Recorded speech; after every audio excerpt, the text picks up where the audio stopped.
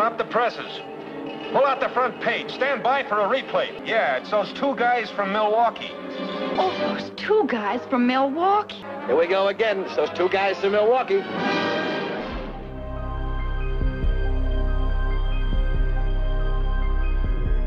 Welcome to Unknown Orbits, the podcast in which two writers discuss everything science fiction from Gernsback to Roddenberry. Welcome to episode 11 of Unknown Orbits, Corpus Earthling by Louis Charbonneau. I'm Patrick Baird. And I'm Steve Wrightsey. Tonight's episode is a title you might be familiar with. Corpus Earthling may ring a bell for you, and there's a good reason why. It's a novel that was adapted by The Outer Limits, the original Outer Limits TV show back in 1963. So we will be talking about the novel itself, the writer, and then talking a little bit about the Outer Limits television show. The title was familiar instantly, and I know I must have seen the episode because I've seen all of the Outer Limits. I'm sure once I begin to describe it to you, it'll all come back to you. So basically, the novel Corpus Earthling, published in 1960, it tells the story of a university instructor's boring life, which is interrupted by hearing voices in his head of several malignant alien entities plotting secretly. He frantically tries to find the source of the voices, but during one overheard conversation, the voices express shock that there is a listener out there eavesdropping on them. He realizes they are referring to him. Robert Culp. Yes, but that's getting ahead here. Okay. We'll talk about the TV show in a minute. So you can picture Robert Culp as I'm describing what happens in the novel. I did not picture Robert Culp when I read the book because the character in the book is nowhere near as cool as Robert Culp. You'll come to understand that in a second here. So he realizes that they're referring to him as the listener. And they're saying, well, we have to find this guy and kill him. So he immediately becomes very paranoid. And of course, he's also wondering, am I going crazy? I'm hearing voices in my head. So the rest of the book is basically the aliens are trying to find him and use their mind. And several times they attempt to force him to kill himself, like walking in front of a train or drowning himself in the ocean. And then they also take over the minds of weaker-minded people and they try to kill him. So it's most of the last two-thirds of the book is just him trying to find these aliens, running away, being chased by them trying to kill him, other people trying to kill him. And then the climax of the book is that he realizes that the reason he can hear them is that he has his own telepathic powers, and he begins to use his telepathic powers to influence other people and to ultimately to destroy the aliens. And it turns out the aliens were these tiny little parasitic creatures that were embedded into rocks brought back from the very first Mars mission. So that's the whole story. It is not a particularly great book. I didn't pick it because Charbonneau was a particularly important writer. Actually, he was a fairly undistinguished writer. He was a longtime newspaper reporter for the Los Angeles Times. He wrote novels as a sideline. He was more well known for writing a number of westerns under the pen name Carter Travis Young. He only wrote a handful, maybe half a dozen or 8 science fiction novels in his lifetime. Late in his life, he turned to writing horror novels. He wrote the novelization of the 1976 movie Embryo, starring Rock Hudson and Diane Lane. Oh. I vaguely remember that movie. Barely. So he was not a very distinguished writer, and I can see why. Because quite frankly, Corpus Earthling is not a very well-written novel. Number one, it's filled with purple prose. It's all first person. And a great deal of the book takes place inside the head and with the thoughts of the main character. And this is one of the problems, I think, when you write in first person and you're basically including all of the thoughts that are going through the head of your character, the thoughts and the emotions. It can be just overwhelming to the reader, especially when he's constantly in a state of paranoia or fear or excitement or anger. So there's all these wild mood swings that you're taken on a trip with as the reader. It's very exhausting to read a book like that, especially if the author is not a particularly good writer. I wouldn't say it was a terribly enjoyable read. It was interesting from the standpoint of being familiar with the story from the Outer Limits. But the other thing, this was an incredibly horny book. What year was it written? 1960. If you've ever read a cheesy men's adventure book from that period, from the 1970s, 1960s, or you've read any trashy sort of novel from that period, it's got her firm, ripe bosoms, her heaving breasts. She pressed her shapely hips against him, and he could feel the heat of her burning through her dress. I mean, it's an incredibly horny book. Every woman in this book is basically, in some way or another, panting with lust, wanting to bed the main character. And he does things like he spies on his neighbor, watches her undress. It's just very distracting. You have this whole narrative about the aliens and all of the thoughts that are going through his mind. And then a woman walks in the door, and then all of a sudden it's the next 2 or 3 pages are just pure, raw, pulpy sex. So it's very, very disconcerting. I've got like 8 things to say now, but what was the author's name first? Louis Charbonneau. Okay, because I immediately thought of Hadelman when you started talking about sex jammed into a story. Mm-hmm.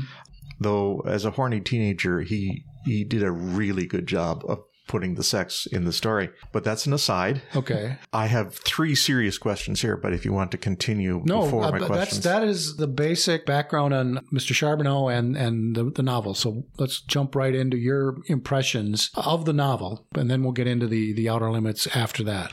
First, I've heard the phrase purple prose before, but I've never had a really good handle what it means. I mean, I know it's supposed to be overly...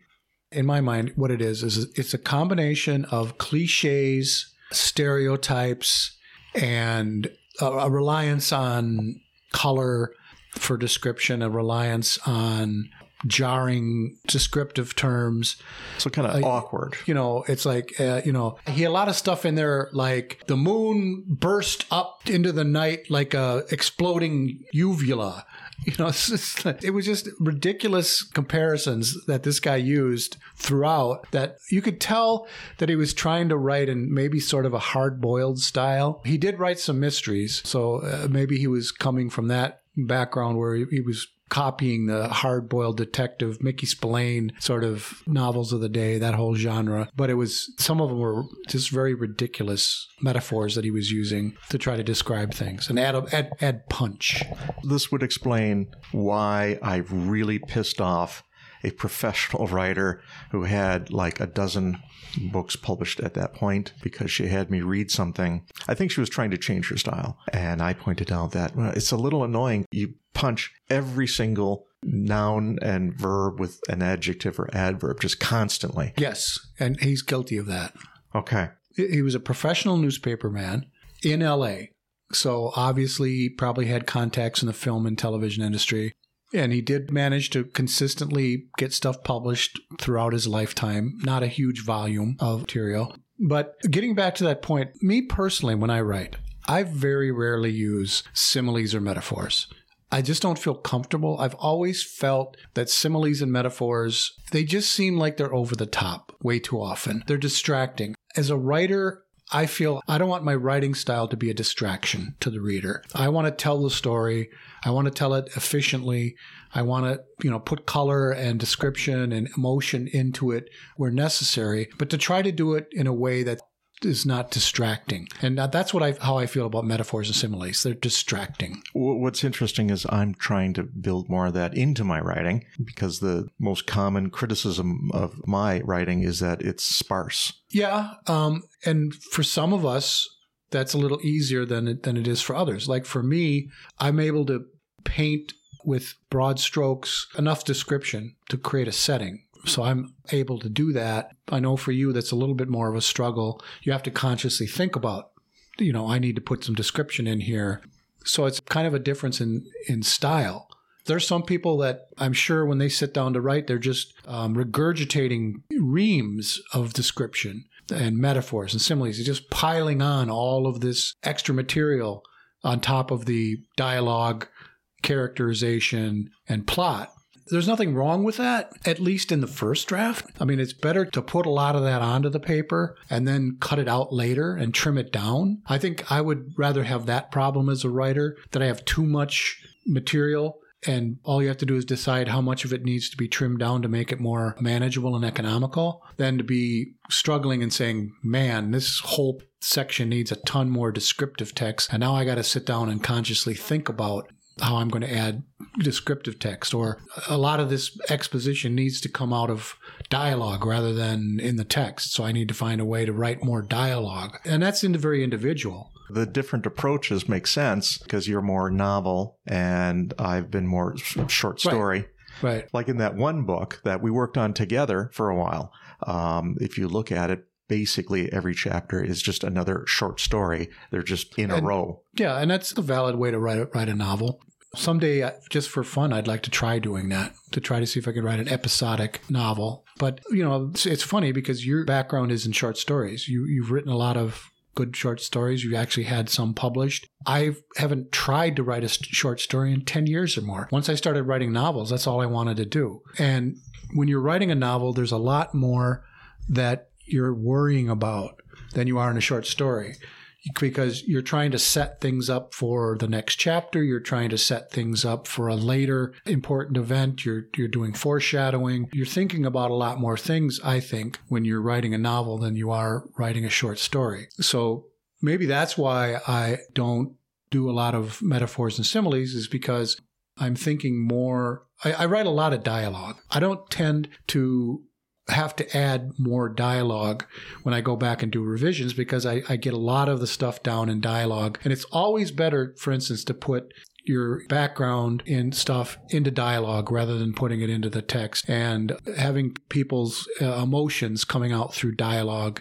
and their character coming out through dialogue is always better. So that's kind of my technique, I guess. And something about metaphors and similes just seems to get in the way of that for me. So that's how I do it. It was really almost painful to read this book because of the purple prose, really. And, he did spice it up with the completely inappropriate sexual content. Depends how old you are. If it's I looked him up on if it's unnecessary. I looked him up on the internet, and he's a very dumpy looking old middle-aged man. He looks like a guy that got married and probably never had sex with anybody other than his wife. So I'm sure there was some repressed desires coming out in his fiction, especially and it was always with like young women. It was like, so this guy had a number of things going on with his coworkers, his students. I think one of the main women that he has all the sexual content with is one of his students, and she's very, cheerleader type girl. Her sweater could barely contain her heaving breasts, that sort of thing. And then his sort of introverted next door neighbor, who he spied on while she was undressing, winds up, panting for him later in the book. But anyway, it was not a great book. But along those lines, there was another thing I was going to mention, is the other thing I was going to say, or one of the other things. You reminded me how in science fiction in the mid-'60s, some other publishers started moving in to try to make money. And we're not talking about really traditional big science fiction publishers. Right. We're talking kind of, low rent, back alley, quick money. And what's interesting is Galaxy Magazine had a series that was fantastic for about 30 issues. Using the layout for their magazine and the printer, they produced novels. They called them Galaxy novels. And they saved a lot of money because they did it exactly in the form of the magazine. Everything was already set up. And then that series, that arm, got sold a couple times, and it ended up changing its name to Galaxy Megabooks. I'm sorry, I say Megabooks, may have been Megabook. Yeah, MAGA is a different thing. Oh, well, now it is. But I swear that my memory is saying MAGA. I should look it up. Anyway, and it was a porn publisher. And they ended up buying, and these are actually quite collectible now because no one bought them. They ended up buying a lot of novels from authors who had written very naughty science fiction books and couldn't sell them. Or in some hilarious cases, they would take something like, and I'm just making up titles here, I don't remember, but they would buy an actual book called something like The Mysterious Planet, and they would just rename it Planet of Sin, and they would have a picture of a woman with their dress half ripped off. Yeah. Charbonneau, this was not his first novel. As I said, he wrote Westerns. I have no idea what kind of Westerns he wrote. He wrote some mystery or crime novels. So I'm sure that somewhere along the line, an editor or a publisher was like, Louis, I like your books, but there's no sex in them. Can you spice it up a little bit? So that may have been his clumsy attempt to spice it up a little bit. Maybe the original draft of the Corpus Earthling was all about the aliens, and it was just about him fighting the aliens, and there's no women at all in it. That's why it's maybe so jarring that these lusty scenes that happen. And again, this is all happening first person, and it's coming, you're getting all of his thoughts, which are very horny. Maybe that's why it seems so jarring, is because it wasn't in the original first draft. And the publisher said, look, we need to spice this up a little bit, and he dropped in some sex. Like the weird scene where the very introverted, mousy neighbor who clearly has a thing for him, but it's unexpressed because she's mousy and introverted. At one point, he looks out his window and she's taking her clothes off, and he watches her get naked, and nothing comes of that directly. And I'm just thinking, okay, that seemed very odd, because it had nothing at all to do with what happened after that in the book.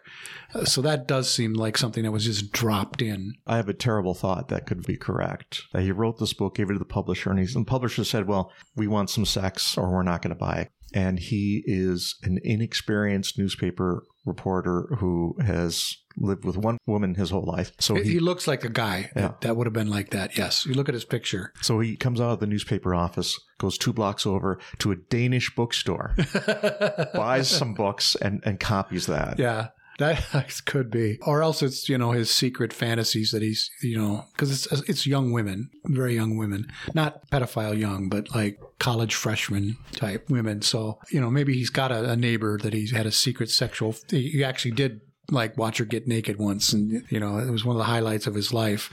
Well, honey, it's research. So anyway, so that's the book. We can move on now to why the book is significant. It was adapted for The Outer Limits in season 1. I believe it was episode 9. It was, as you mentioned, I'm going to guess Stefano. No, it was not. It was not adapted by Stefano. That would be Joseph Stefano, for those of you who are not familiar with The Outer Limits. It was created by 2 men, Leslie Stevens and Joseph Stefano. Joseph Stefano was famous for writing the screenplay for Psycho. He was also involved in the Alfred Hitchcock TV show. He was a producer, writer on that show. So he had that background coming into it to create the TV show Outer Limits. And as you mentioned, Steve, the star of the adaptation is Robert Culp. He was on 3 episodes of The Outer Limits. This is the least good of the 3, because the other 2 that he were in were 2 of the very best episodes of The Outer Limits, and that was Architects of Fear. I was going to mention that. A fantastic episode. I found it a very ordinary episode.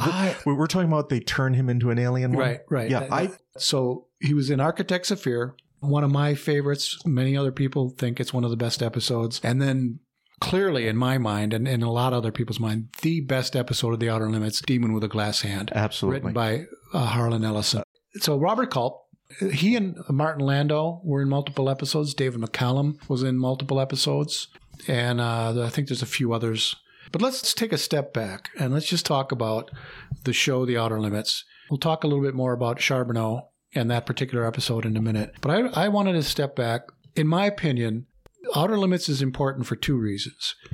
To me, it was the first true adult science fiction show on television. Now, there was Tales of Tomorrow, which was the early mid-1950s, filmed live from those early days of television when they did a lot of live drama. That was theoretically an adult TV show, but it was very poor production values. The acting wasn't very good often. It was very uneven, to say the least. You would be justified in calling it an experiment. Yeah. It was like so early in the early days of television that it's hard to give it any kind of credit. The other contender would have been, of course, The Twilight Zone, which premiered several years before Outer Limits. But first of all, I don't consider The Twilight Zone to be a science fiction TV show. It had episodes that were clearly science fiction. It adapted works of science fiction. But the brand of science fiction that The Twilight Zone preferred was the sort of softer, more genteel science fiction of Ray Bradbury. That sort of science fiction. And in a future episode, I'd like to talk about the connection between Ray Bradbury and The Twilight Zone. It's a very interesting story. But that was nothing like the harder science fiction that was predominant in the field. Galaxy Magazine, we've talked about them. They had sort of this more, I don't want to say whimsical, but a lighter, softer type of science fiction that Richard Matheson and Ray Bradbury were two proponents of that. They both worked to some degree in television. So I believe H.L. Gold, the editor and creator of Galaxy Science Fiction, specifically said that he wanted more sociological science fiction. More people-oriented, character-oriented stories rather than gadget stories and hard science stories. But The Outer Limits was not that. The Outer Limits was, I don't want to say harder science fiction, but it was very definitely not the wistful, nostalgic sort of Ray Bradbury science fiction that the Twilight Zone often operated in.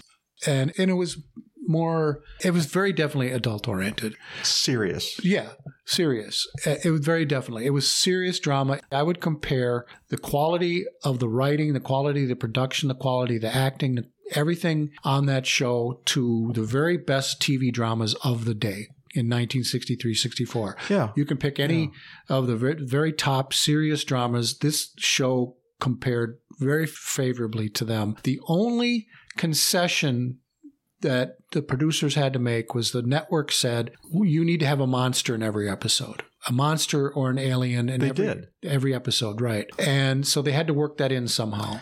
I remember that for one specific episode, I didn't know it was the whole series, which is why Demon with a Glass Hand has demon in the title and no sign of a demon anywhere in the show. Right. They did back off that in the second season to some degree. What happened in the second season was Stefano stepped away and Leslie Stevens took over running the show. And Leslie Stevens was much more of a hardcore science fiction fan. So the shows shifted in a little bit more of a traditional science fiction direction. And there was a little bit of the darkness of that show was diminished somewhat in the second season. And that's the other thing that I wanted to point out about this show. This was a dark TV show. Literally, not figuratively and literally. I mean, figuratively in the fact that it was Gothic science fiction. It may be correct to say that they invented Gothic science fiction.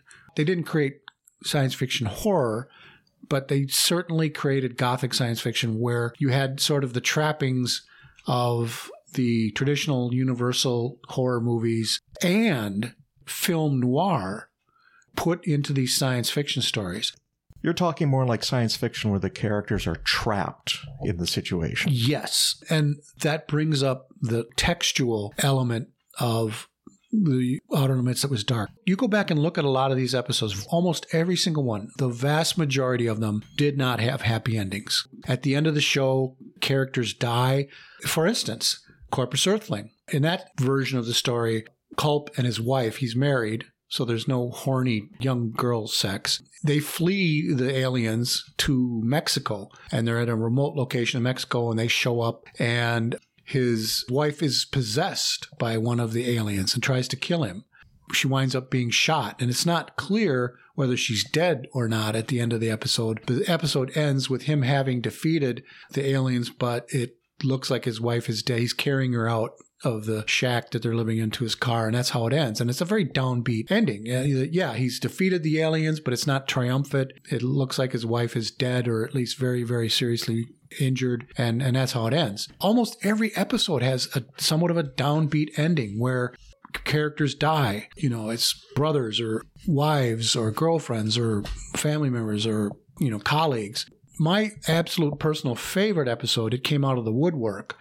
Oh, yeah. I've seen that several times. Is where they discover this strange form of energy that's alive, and they keep it trapped in a nuclear laboratory, and it gets out every now and then, and it possesses people, and it kills them and then brings them back from the dead. So at the end of that episode, almost everybody's dead, but brought back to life, and they don't defeat the monster. They just contain it back into the containment, and that's how the episode ends. And that's very typical of the Outer Limits. Very downbeat ending. And that's very hard-boiled, very film noir. The idea of characters that are trapped in a situation that's hopeless, that the bad guys, the villains, are not defeated. They're only temporarily given setbacks, or they temporarily escape the clutches of the bad guys. And the Outer Limits is full of that. That's the textual darkness. But the actual literal darkness is the cinematography. I'm not using the right term, but the cinematography of the show. Many episodes were director of photography was Conrad Hall, a cinematographer who, after the show went on to win 3 Academy Awards for cinematography. He used that classic German expressionist shadow and light, dark black and white photography, create an atmosphere of darkness and gloom and shadow. I would say I can't think of any other television show of that era that did a better job of using black and white photography to an advantage than that show. Maybe The Untouchables, perhaps, but most of the other shows were just black and white because they had to be. They hadn't really found a way to do affordable color TV yet. So it was just black and white. But this show completely used it and used it to an advantage. It's a dark show, and Corpus Earthling, to me, is not one of the very best episodes, but it's decent. It definitely used that literal darkness. There's some very striking. Gerd Oswald was one of the main directors of at least the first season of The Outer Limits. He had this, he would use cockeyed angles and extreme close-ups. He had a very claustrophobic sort of a directing style, which was perfect for the show. And he directed this particular episode as well. I've been dying to use a phrase, hesitating only because I'm not 100% sure I remember it correctly. The Dutch angle? Yes, that's what they called it when it's cockeyed, when it's not a straight-on shot. It's a little bit cockeyed. And he used it to good effect in this show. So I would say that the combination of Conrad Hall and Gerd Oswald elevated this episode a bit more than the story itself would have merited. So it's a decent episode, not necessarily one of my favorites. Now, the interesting thing is, this was not the only adaptation of a Louis Charbonneau story on The Outer Limits. There was also an episode in season 2. I kind of want to try to guess, but see if you can guess which one it is. I need a hint, though. It's another one about evil inanimate objects. Okay, it does not have Warren Oates in it. No, it does not. It does have a very recognizable star, though. I'll have to pass. It's Cry of Silence. Season 2, episode 6. It's the Evil Tumbleweeds episode. I've never seen that. I'm kidding. I've seen that. Of course. Eddie Arnold? Eddie Albert. Eddie Albert is the star. And it's probably one of the worst episodes of the show. Okay, I'm going to say 40% of it is one of the worst episodes. 60% of it is pretty good. I would go the other way. I'd say 60% bad, maybe 70% bad, 30% good. I mean, for the crying out loud, it has people being menaced by tumbleweeds. It has a farmer possessed by tumbleweeds. Yeah, and it's one of those great character actors that if you saw him, you'd immediately recognize him, who probably played a million hillbillies in his entire career. Okay, here's the really bad part, is the actress who plays his wife is... I'm trying to remember. She spends the entire episode screaming hysterically, and she's unbelievably annoying. She's like a, well into her 50s, middle-aged actress who came up.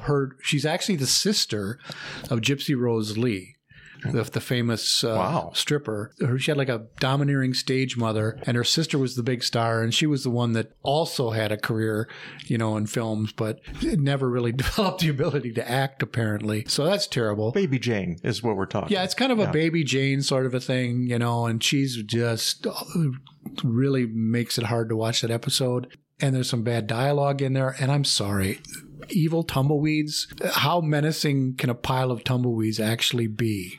Okay.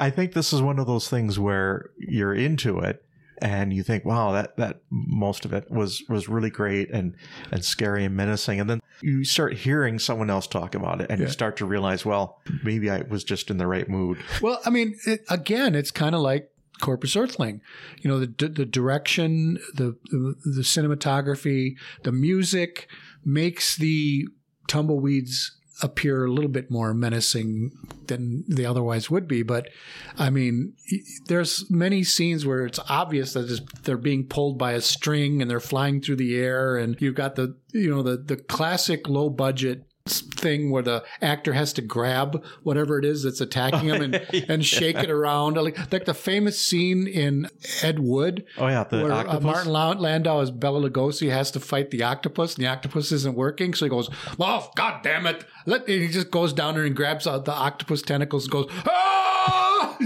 I mean, it's kind of like that. So you've got poor Eddie Albert is wrestling with tumbleweeds, try to make them look scary. So that, again, that was adapted from one of Charbonneau's stories. So I don't know, he had a thing for evil inanimate objects possessed by aliens. So not an original idea, apparently. But it was good enough to get produced into another episode of The Outer Limits. So the check cleared. Yeah. So I don't know if you have any other thoughts about The Outer Limits. It's a favorite show of mine. I love the darkness, the film noir feel, the fact that 90% of the alien, well, not 90%, maybe 70, 80% of the aliens in the show are malignant. They're not friendly aliens. They didn't come here to make friends with us or teach us anything. They came here to kill us. And I love that. And, a lot of unhappy endings. I think the only other thing I would say about it is just enthusing about my favorite episodes. Sure. Glass Hand is clearly one of the great episodes. What other ones are favorites of yours? Without seeing a list, because I tend to get them mixed up with Twilight Zone and Tales from Tomorrow. That's a very common thing.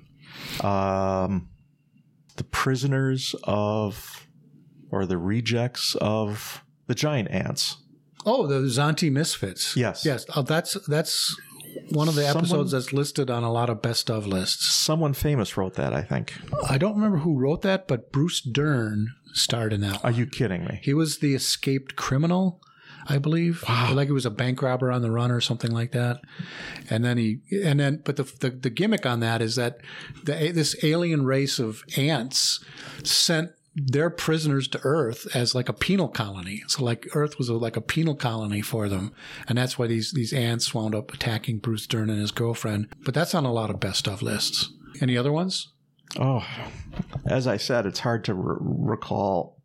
Well, the other Harlan Ellison one, Soldier, that's pretty good. That was ripped off by James Cameron for Terminator. It was not ripped off by James Cameron. Yes, it was. A court said so. Paramount, I think it was Paramount, did not want to fight it. They could have, and they could have won. And to this day, Cameron watch the episode and tell me that. Watch the episode. It's clearly ripped off by James Cameron for the Terminator. No question about it. I disagree. Plus, that lawsuit actually combined two of Harlan Ellison's stories. Oh yeah, Demon of the Glass Hand a little bit too, because the traveling back in the past to kill somebody, that aspect of it. Okay, which has never happened before in science fiction. Well, I think if that's all that Harlan had for a case was that part from Demon of the Glass Hand, I don't think he would have won. But Soldier, I mean, you're talking about a warrior going back in time and other warriors coming back to try to kill him, and he winds up, just watch it. I've seen it. It's not my favorite episode anyway. I thought it was pretty good. What made it good was the performance of Michael Ansara, a greatly underrated character actor, and his use of that language that they invented for him. I don't remember I remember the accent. Yeah, he had like this abbreviated English that was initially difficult to decipher, and that was a good science fiction-y part of that episode where the doctor is able to finally figure out what he's saying and is able to translate it. And Michael Ansara really carried that off well. He deserved a lot of credit for the success of that episode, I think. And another story where cats were leaders. If you remember, there was just a very short that was the show. Scene. He's talking to the cat. Yeah, he thought he called it commander, because they carried messages or something in the future. So he's talking to the family cat. Did you know that Michael Ansara was married to Barbara Eden? No. Lucky bastard. So any other episodes that you want to highlight, or can you remember? Or I can't recall fast enough. Definitely time travel is always top of my list. Yeah, there's quite a few of those. Though I hate a time travel story that doesn't have consistent logic. I'm a bit fussy about that. Yeah. I want to know the rules, and I want you to keep to the rules. Well, that sounds like a topic for a future podcast. Possibly. The rules of time travel. As you know, I have worked too much to determine my own rules. Well, all right. Well, that wraps it up for episode 11. Please tune in next week for another journey into the golden age of science fiction. I'm Patrick Baird. I'm Steve Wrightsey. Keep watching the sky. That's all for today. Pat and I thank you for listening and invite you to come back for the next episode of Unknown Orbits.